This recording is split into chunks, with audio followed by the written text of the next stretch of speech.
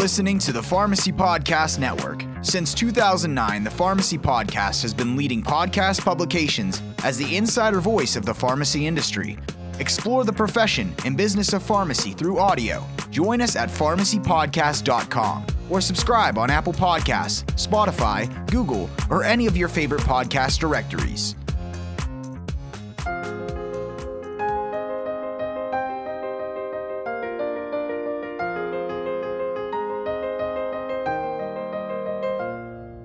Welcome to the Integra X-Files, a place where we'll explore and solve for the X factor that will help reshape the future of long-term care pharmacy. Join us to discuss topics and insights that will help you discover ways to grow your pharmacy, stay up to date on important legislative and regulatory issues, learn best practices for operating a profitable pharmacy business, and unlock the mysteries of technology. Join hosts Francis Nahas, Chief Strategy Officer for Red Sail Technologies, and Jim McDonald, Vice President of Sales at Integra, as they connect with experts and leaders in the field to bring you content that matters in long-term care. Welcome, everybody, to the Integra X-Files podcast. We're really excited to be with you again today. My name is Francis Nahas. I'm the Chief Strategy Officer for Red Sail Technologies, and I'm here with my co-host, Jim McDonald. Jim, why don't you introduce yourself and introduce our esteemed guest today? Again, Jim McDonald, the Vice President of Sales at Integra and QS1, Red Sail. Alan Rosenblum is our guest today. He's the President and CEO of the Senior Care Pharmacy Coalition. Rather than me try to regurgitate all of the information about this gentleman, I think I'll let him speak and give us his background. Well, thanks, Jim. And thanks to both of you. I appreciate the opportunity to join you for today's conversation. As Jim mentioned, I'm the president and CEO of the Senior Care Pharmacy Coalition, which is a group that represents about 350 long-term care pharmacies across the country. And we focus exclusively on federal public policy and the politics around that. And our objective is to influence public policy in ways that improve market opportunities for long-term care pharmacies, put simply. Briefly, my background is that before SCPC, I led several long-term care facility-based organizations, including the Alliance for Quality Nursing Home Care, which represented many of the largest nursing home companies in the country in Washington, the Pennsylvania Healthcare Association, which is the state affiliate in Pennsylvania of the American Healthcare Association. And although it wasn't named Leading Age at the time, I also held a senior leadership position at Leading Age for several years. For that, I practiced healthcare law and did a lot of work with long-term care facilities. Wow, interesting. Awesome. A lot of history. Yeah. So you recently spoke at the Integra conference, and I thought you did a fantastic job of explaining why public policy should matter, why our long-term care pharmacies should care about public policy. Would love for you to give kind of a summary of why is this important to them? Sure. Well, it's important to long-term care pharmacies because public policy shapes what they do. It shapes the services they provide, it shapes what they get paid for providing those services, and it shapes where they can provide those services. Yeah. So one of my takeaways was I wrote this down with a laugh. I was like, follow the money. Follow the money, right? That's the story, I do believe. Yeah. If you look at sort of Medicare, Medicaid reimbursement, right, that drives almost disproportionately where and how long-term care pharmacies can play. Is that a fair statement, or am I overgeneralizing? No, historically, that's very much true, especially Medicare. When you look at the long-term care pharmacy sector, about 75% of long-term care pharmacy revenues come from the Part D, as in DOG program. Yeah. Another 20% come from Medicare Part A or Medicare Part C for patients who are in nursing facilities who are at the time of service on the SNF, the skilled nursing facility Medicare benefit. And then only 5% is everything else, Medicaid, private insurance, individual out-of-pocket, and so on. Although I will note that depending on what markets an individual long-term care pharmacy may be focused on, that mix is different. Certainly. So let's talk a little bit about that, because that is an interesting dynamic. Because I think some of our customers actually have a pretty wide, or I should say we have a wide variety amongst our customers in the type of long-term care facility that they support. Mm-hmm. So how does it differ by long-term care facilities? Oh, well, basically, if you are serving nursing facilities, let me approach it a different way. In the nursing facility context, okay, there are basically two payers, Medicare Part A or C and Medicare Part D. So you have the residents who are on a SNF stay, which could be Part A or maybe Part C. And in that case, the dollar flow is Medicare pays the facility if it's Part A for in a kind of combined payment that includes pharmacy services. The facility contracts with a long-term care pharmacy, pursuant to which the pharmacy gets paid for providing drugs and services to people on Part A stays or Part C stays. That's, so that's kind of in a long-term care facility, that's about 20% of revenues. Everything else is pretty much Part D, because most residents in long-term care facilities are dually eligible for both Medicare. So if they're not in a Part A stay, they are their care, long-term care is being paid for by Medicaid, but their drugs are being paid for by Part D. Okay. Right. And for the subset of the kind of Medicare AC population that is, that has private resources to pay for care, they're just going to be in for the Part A stay or the Part C stay, and they're going someplace else. They may go to assisted living, they may go back home.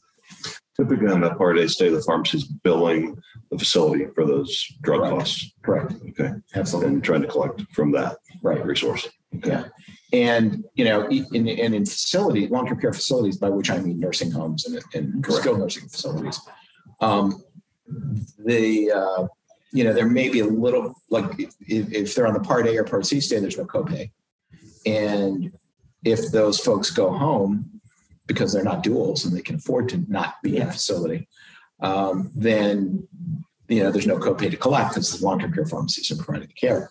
For the duals, there's no copay or very limited, depending on the state Medicaid program. And you say state Medicaid program, there's 50 different state Medicaid programs. So that could be confusing, especially if you service multiple states. Yeah, so probably 50 different set of rules because there's no probably about it.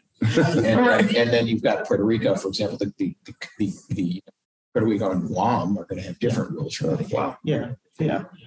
So how, a big trend that we hear about everywhere we go now is the concept of long-term care to the home. And obviously COVID had a huge impact on that, as we saw, folks hesitant to go into long-term care facilities or coming from long-term care facilities back to the home. Right. What do you see happening in that space?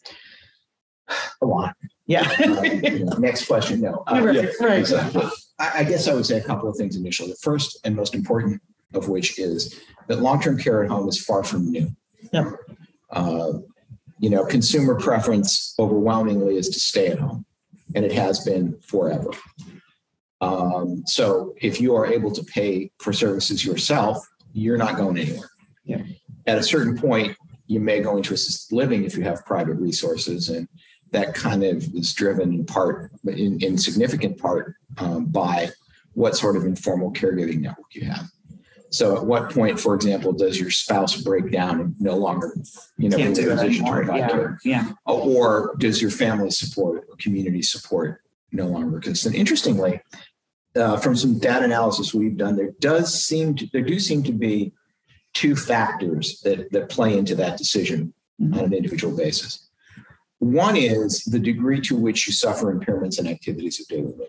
And activities of daily living, although I'm sure most of the people who are listening to this know, those are things like your ability to get out of bed in the morning, to transfer from a standing position to sitting, or vice versa, more likely getting up, going to the bathroom by yourself, feeding yourself, stuff like that. Generally, there are 6 ADLs that are generally accepted.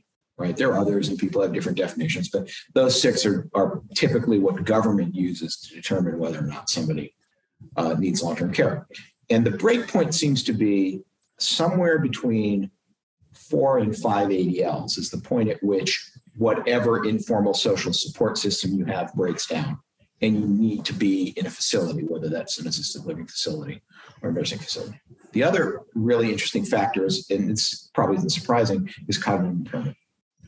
Right. The long-term care population, let's just look at people who are on Medicare that need long-term care. And there are about a little over 4 million people who fit that category. 75% of them are living at home right now. Which is incredible. I would not have guessed that. I would never guess that number. But actually, surprised. Yeah. And about 39% of that population has, I think it's in the 30s, don't quote me, maybe 35, but 35, 39% has some form of cognitive impairment. Okay. But in a facility, it's 59%. Okay.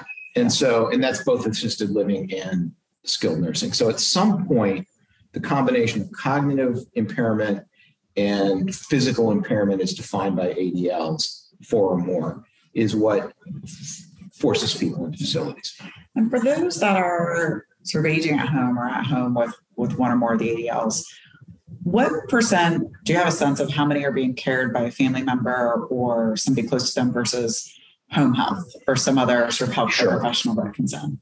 I don't have solid numbers. Okay. I have some there's some data you can rely on, but my answer to that question is all of them. I mean, seriously, think about your own personal experience, whether it's your family members or friends or acquaintances, almost everybody has some story in America has some story these days about someone they know who needed long-term care for a parent or their own, and there's always an informal caregiving network. It may not be as obvious as one might think. Yeah.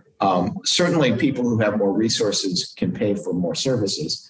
But again, I do want to talk a little bit about home health because home health is both a federally defined benefit, right? There's a Medicare home health benefit, which is very limited. You need a certain degree you need certain kinds of healthcare services, and you have to be homebound.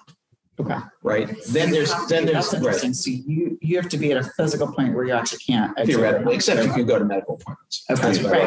Right. Yeah. So there's certain limitations on what So it's a limited benefit, right? Yeah. And then there's a home benefit, at-home benefit that Medicaid provides, but of course you have to be low income for that.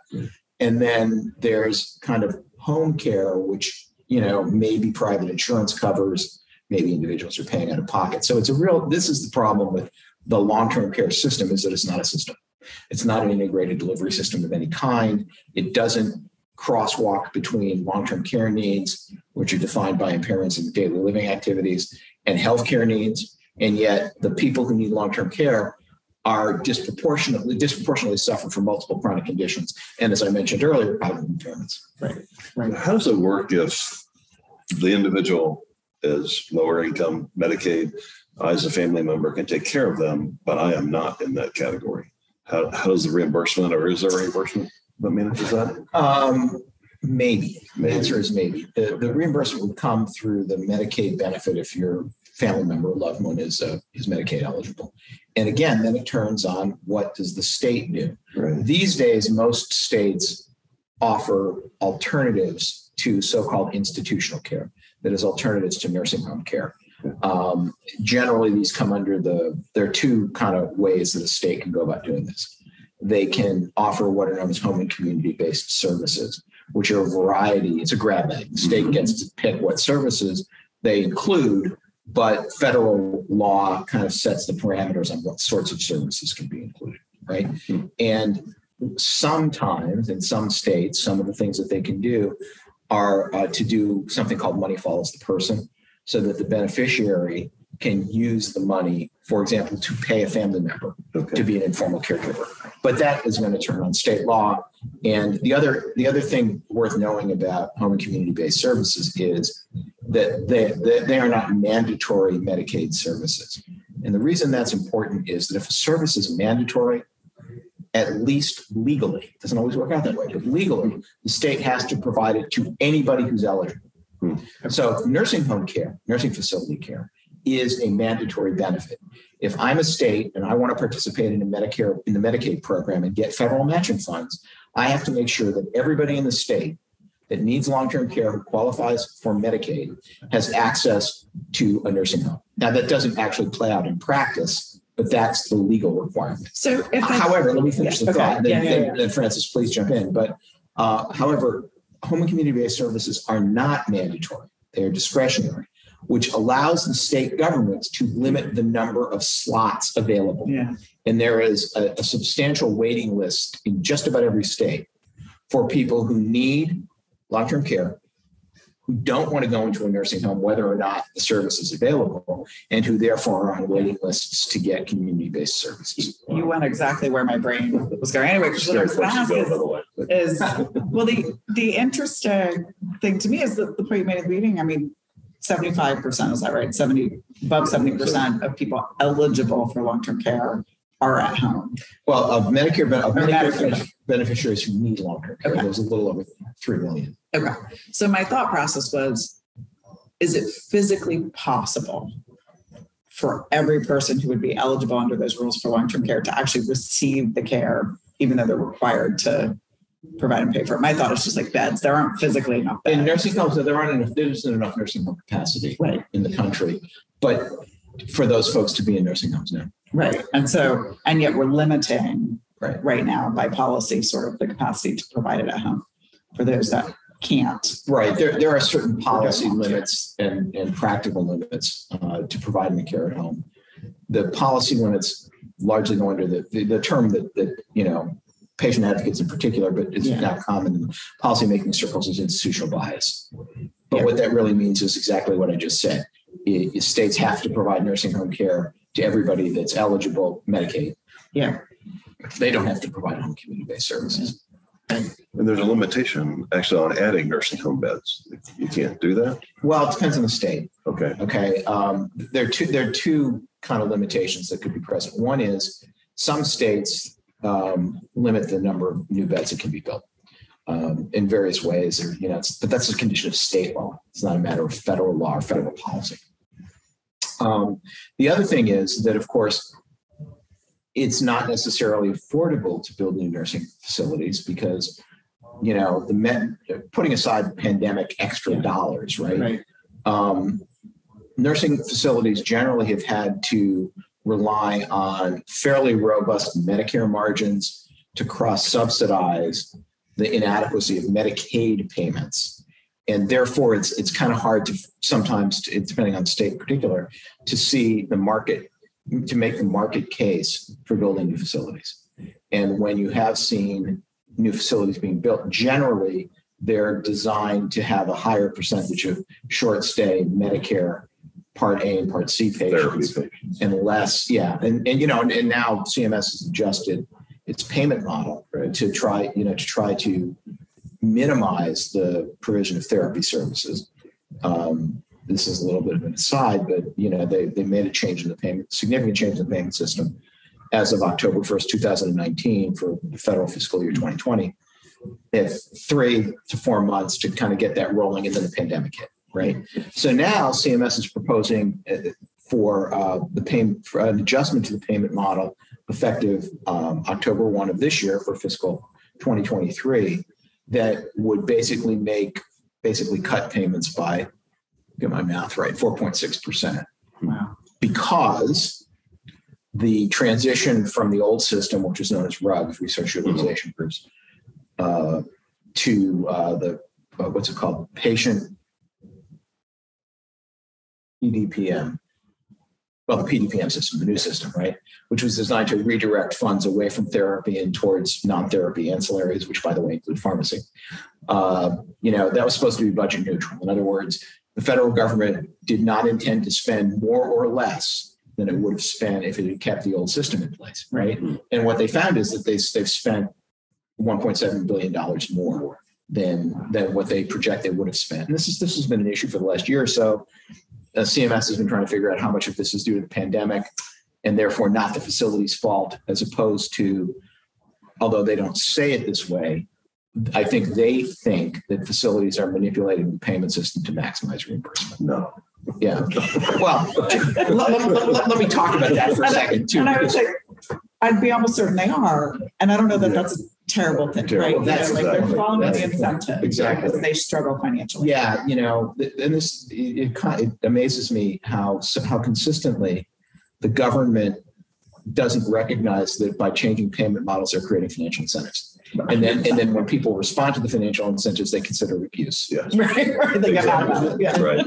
Anyways, but that's what's going on, right? So that's an issue because they're proposing this cutback.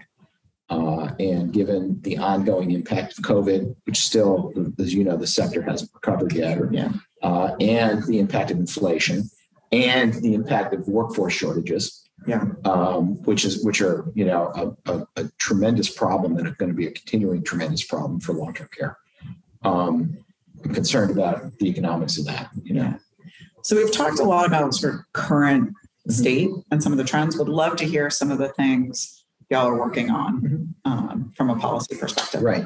Well, let's stay on the theme of long-term care at home because we started that. And we deviated a little bit, but now I'm going to try bring to it back to So the issue for long-term care pharmacies is that it is difficult to obtain adequate payment for long-term care pharmacy services outside of nursing facilities.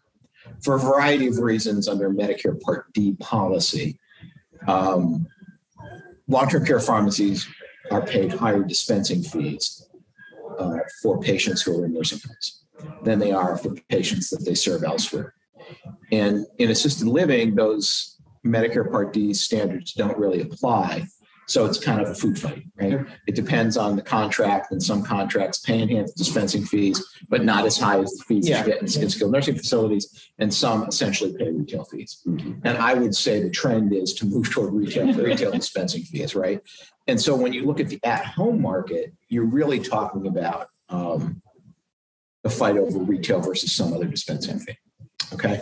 And so a lot of the policy a lot of the policies that would be helpful would be, how do you equalize the payment? How do you do two things? One, equalize the paying field.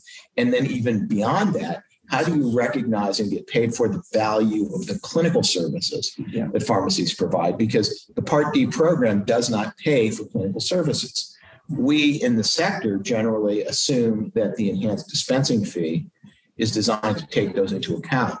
From the CMS point of view, they aren't designed to take those into account. They're designed to take into account a limited number of services, quote, specialized services that long-term care pharmacies provide that have nothing to do with clinical services. Making emergency kits available at facilities, packaging, all the packaging requirements, the delivery requirements, all that sort of stuff, right? So one of the interesting things I was thinking about, because I wrote those down when you were talking earlier, was if it's true long-term care to the home, what you've really done is take one facility and make it 100 facilities. And if you're still doing the compliance packaging, you're still doing the delivery, it's actually a more complex process. And yet the reimbursement right now, the way the environment is structured, is that the reimbursement is less. Right. And that's purely for the med piece, right? Yeah. You pretty much figure it's a retail dispensing rate. If you're talking about Part D. But this is where some interesting opportunities exist in the marketplace, because Part D may be paying for the drugs, but to the extent the services that a long-term care pharmacy provides can improve outcomes for people in ways that reduce healthcare spending, then there's a different basis to make your case that you ought to get paid more and for the clinical services, and you're looking at a different payer. Example, let's posit a long-term care pharmacy in a community that has a dominant healthcare system, right? And that healthcare system not only is providing healthcare to groups of people, but it's taking on some financial risk, either financial risk in a relationship to a payer, say an insurance company, or they're also managing an insurance benefit themselves. Okay, and so now they have an incentive to keep the costs of care low beyond what they're spending for drugs. Okay. And if you look at the patients who are going to be the most expensive, who are they going to be?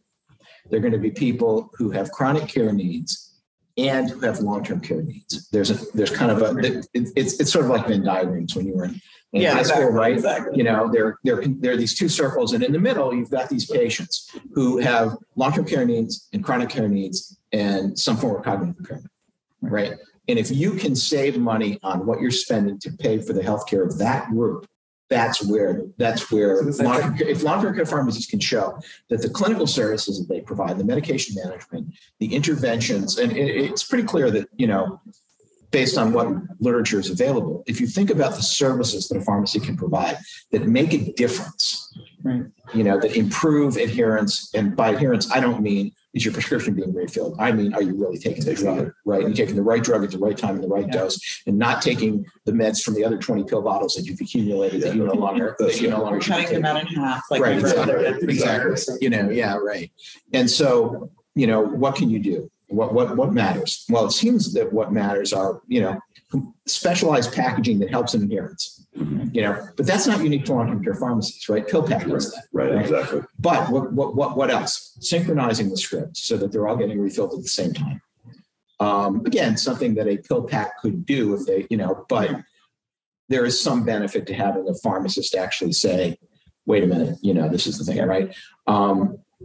There's some evidence that, and SCPC is actually thinking about a research project in this regard, but there's some evidence that because long-term care pharmacists are familiar with the Beers criteria and routinely apply that in ways that retail pharmacies don't, that there may be, there may be some difference in outcomes there, which of course translate into higher healthcare costs. And then some intervention that is meaningful to the patient between refills. Mm-hmm. So at some point, weekly or whatever, some sort of check-in to make sure that people are appropriately taking their meds. Right. Consulting. Right? Yeah, those matter.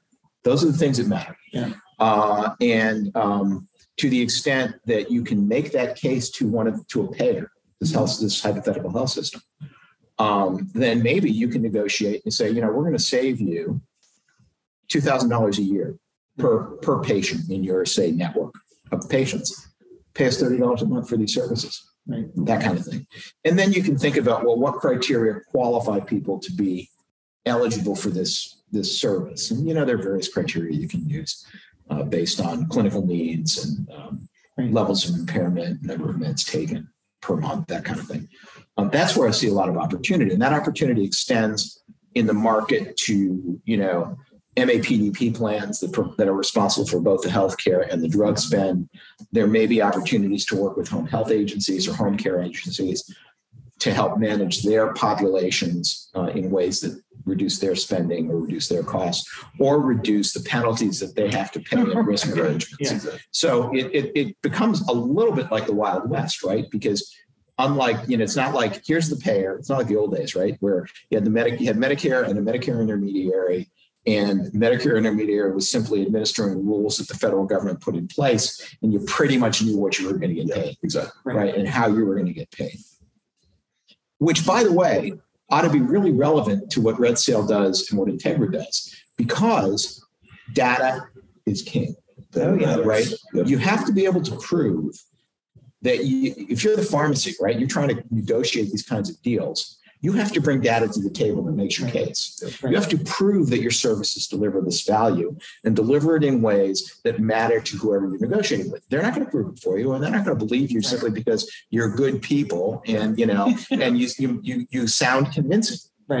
Right. Show me the money again. Exactly. Follow the money. And so the degree to which a pharmacy or a group of pharmacies or somebody negotiating on behalf of a group of pharmacies has credible data that establishes and goes a long way to proving what they're claiming, that's where you're going to be able to negotiate this stuff. It's interesting. So the last podcast we just did, and Jim wasn't on this one, we did it with Evelyn. We were talking about Six Sigma, Lean Six Sigma, and there's a saying where we say it's like what gets measured gets done. Exactly. And this is kind of the core. It's like what gets measured gets paid. Right. Sort of like what gets proven gets paid. What gets proven gets paid. Yeah. But that's really the data's really important. So that to me is a real opportunity. Now, there are certain ways that public policy might change that could be helpful. Yeah. But I think it is politically unrealistic to think you're going to change the provision in the Medicare statute, which says to CMS, stay out of contracts, which says to CMS, you CMS can't get in the way of any contract negotiations between the plan, which means the PBM, and the manufacturer on the one hand, or the pharmacy on the other. How did that start? Where did that rule come from? Do you have any? Yeah, I know exactly. I'm curious. It's a really interesting political kind of thing, and I don't want to offend any of your listeners or either of you, but essentially, you will recall that Part D is a Republican construction, right? Yeah. The Bush administration, the W, W, that his administration came up with this idea. Right. At the time, the Republicans controlled both chambers of Congress. Okay.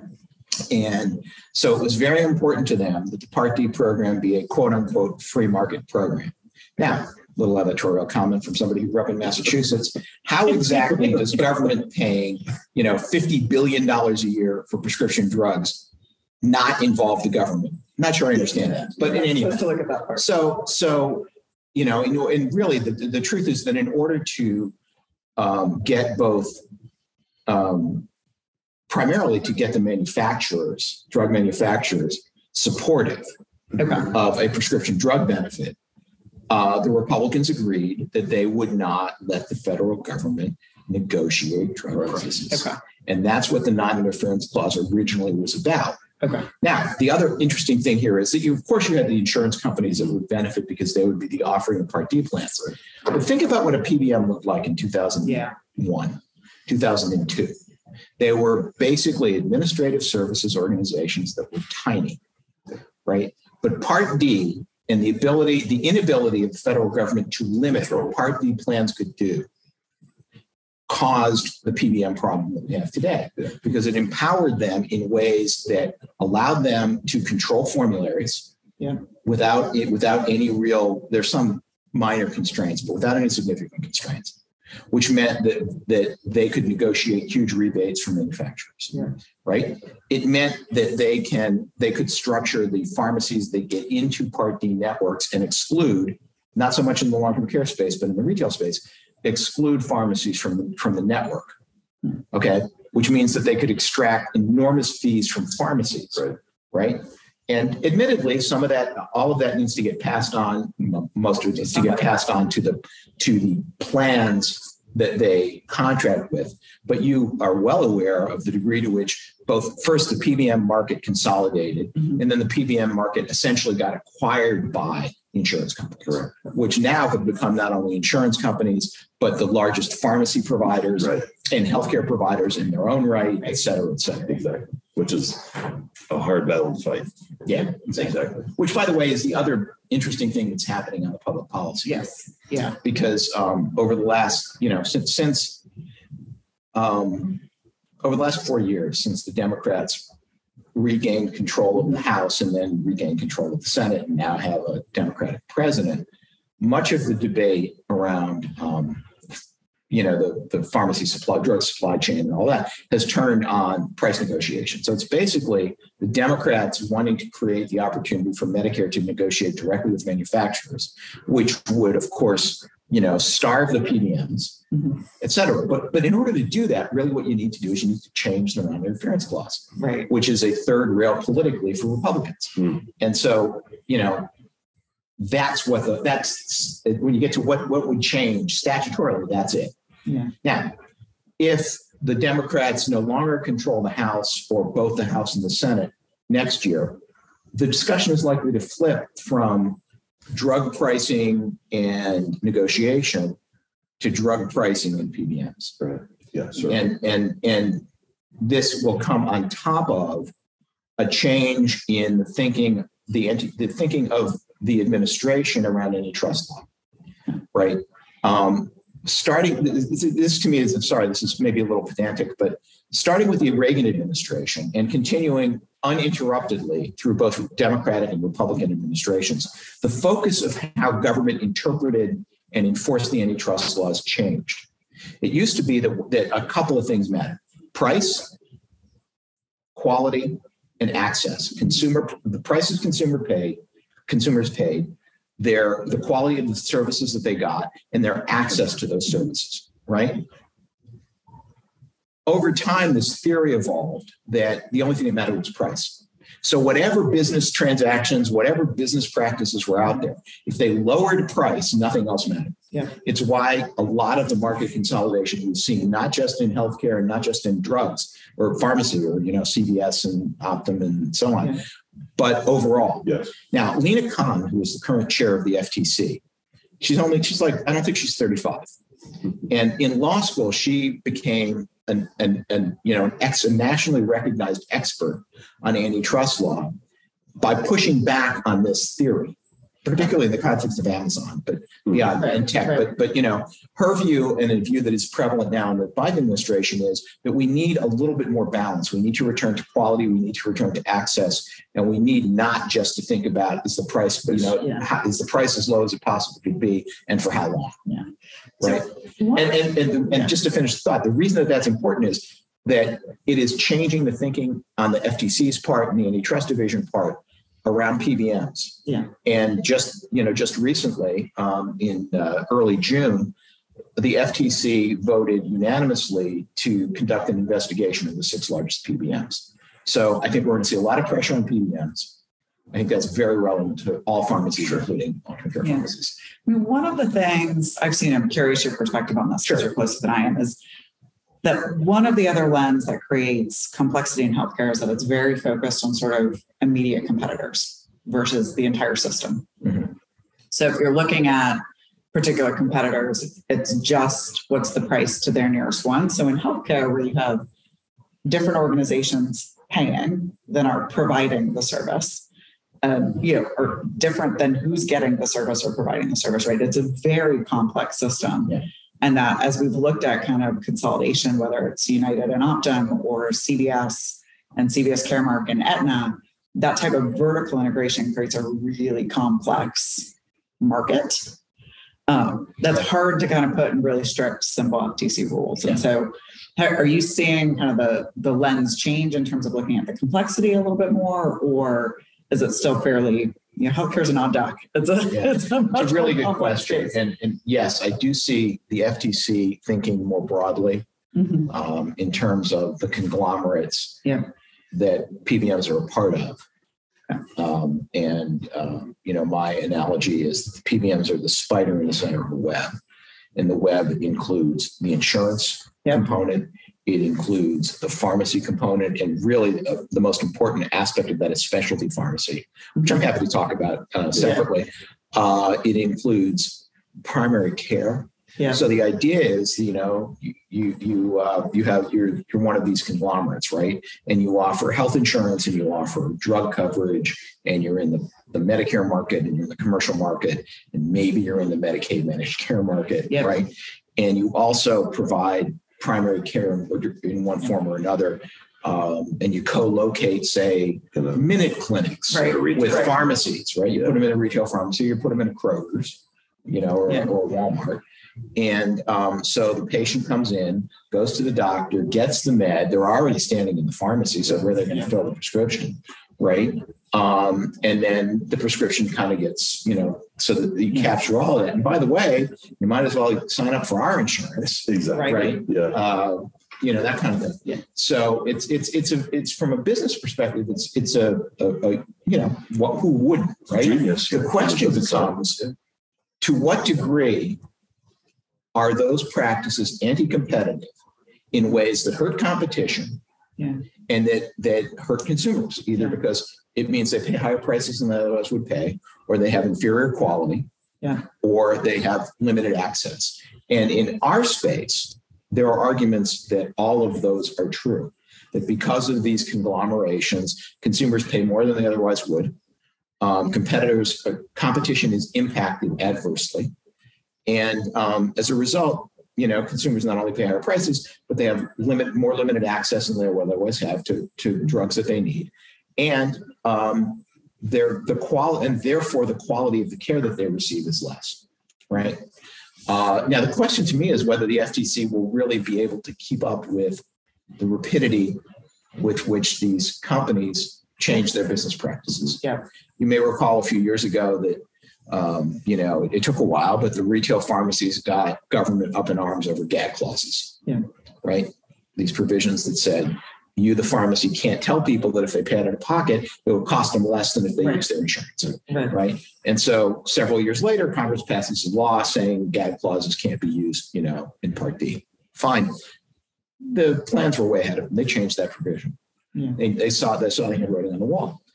I think they see the handwriting on the wall on this PBM stuff. And my example of that is that I did not know this until a couple of months ago, that these conglomerates have now created so-called group purchasing organizations for PBMs, right? PBM GPOs. And the idea behind these is that by rolling up a number of PBMs into one negotiating entity, you get better deals. You get better deals with manufacturers, you get better deals. Fine.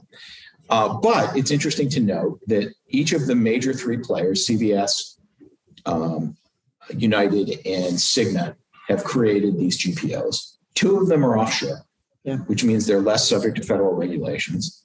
All three of them create a layer of opacity that makes it harder to understand what's really going on. Mm-hmm.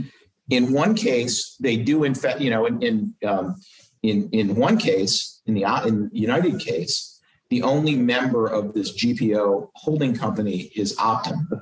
So they're not really, aggregating more market share. So why do you need this company that's based outside of the United States, right? In other cases, there may be more than one member, right? But it tends to be PBMs who either directly or through their insurance companies have shared relationships, right? And so, again, it seems like the real reason for these things is to protect themselves from federal United States government oversight. Yeah. Right. So can the FTC catch up to that and kind of be ahead of that? And we'll see. We'll see how this if there's a investigation switch, goes. If there's a switch to challenge the PBM, can they do that when they spread themselves out so far and to other countries? You mean can the FTC do? Yeah, the FTC has various enforcement powers, and they could do a lot. Whether they do it or not remains to be seen, and whether they win remains to be seen. I mean, theoretically, they could say to CVS, just as an example, okay, you got to divest yourselves of all of the pharmacies you own. Get rid of your specialty pharmacy, right?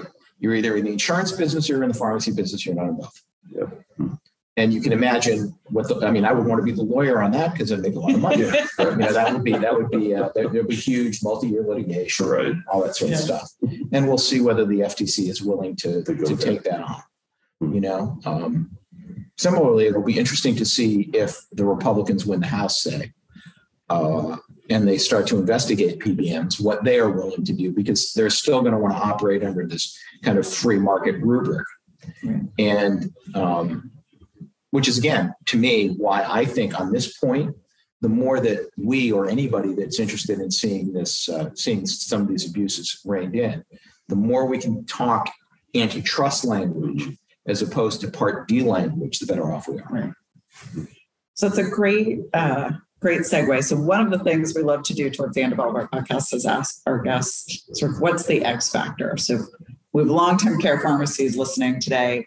What's the one thing they should go do differently or think about differently or go take action on based on the things we've talked about today? We've talked about a lot, from long-term care to the home to transitions with PBMs. What's one thing you'd say, hey, go do this? Prove it.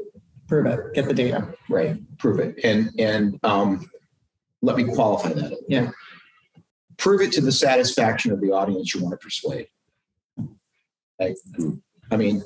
Every long-term care pharmacy you talk to will tell you that they change outcomes. Okay. What outcomes have you changed? Show me the outcomes that you've changed. And show me the outcomes that, and don't show me, don't show Alan Rosenblum that. I would appreciate it if you would, be helpful, but show it to a PBM, show it to a Medicare Advantage PDPM, show it to a healthcare system. If you can do that, then you're going to be in a much better position. Show the FTC how PBMs are abusive. Right. Give them concrete examples. Fantastic. Well, thanks for your time. Super interesting discussion. Really appreciate the time. Thank you for being here. Thank you for being at our conference. Yep. Truly my pleasure. I will say that, Integra and Red Sail have been, wonderful partners for SCPC. And so it is more than my pleasure to join you today. And if folks want to go find SCPC, where should they go look? We're on the web. We're on the web. Perfect. Senior Care Pharmacy Coalition.org. Excellent. Well, go check them out. And thank you, everyone. Thank you. Thanks, Alan. Thank you. Thanks for listening to the Integra X Files. We'd like to hear from you and gain your perspective on the X factor in improving long-term care pharmacy. Connect with us at integraxfiles.com. That's integraxfiles.com.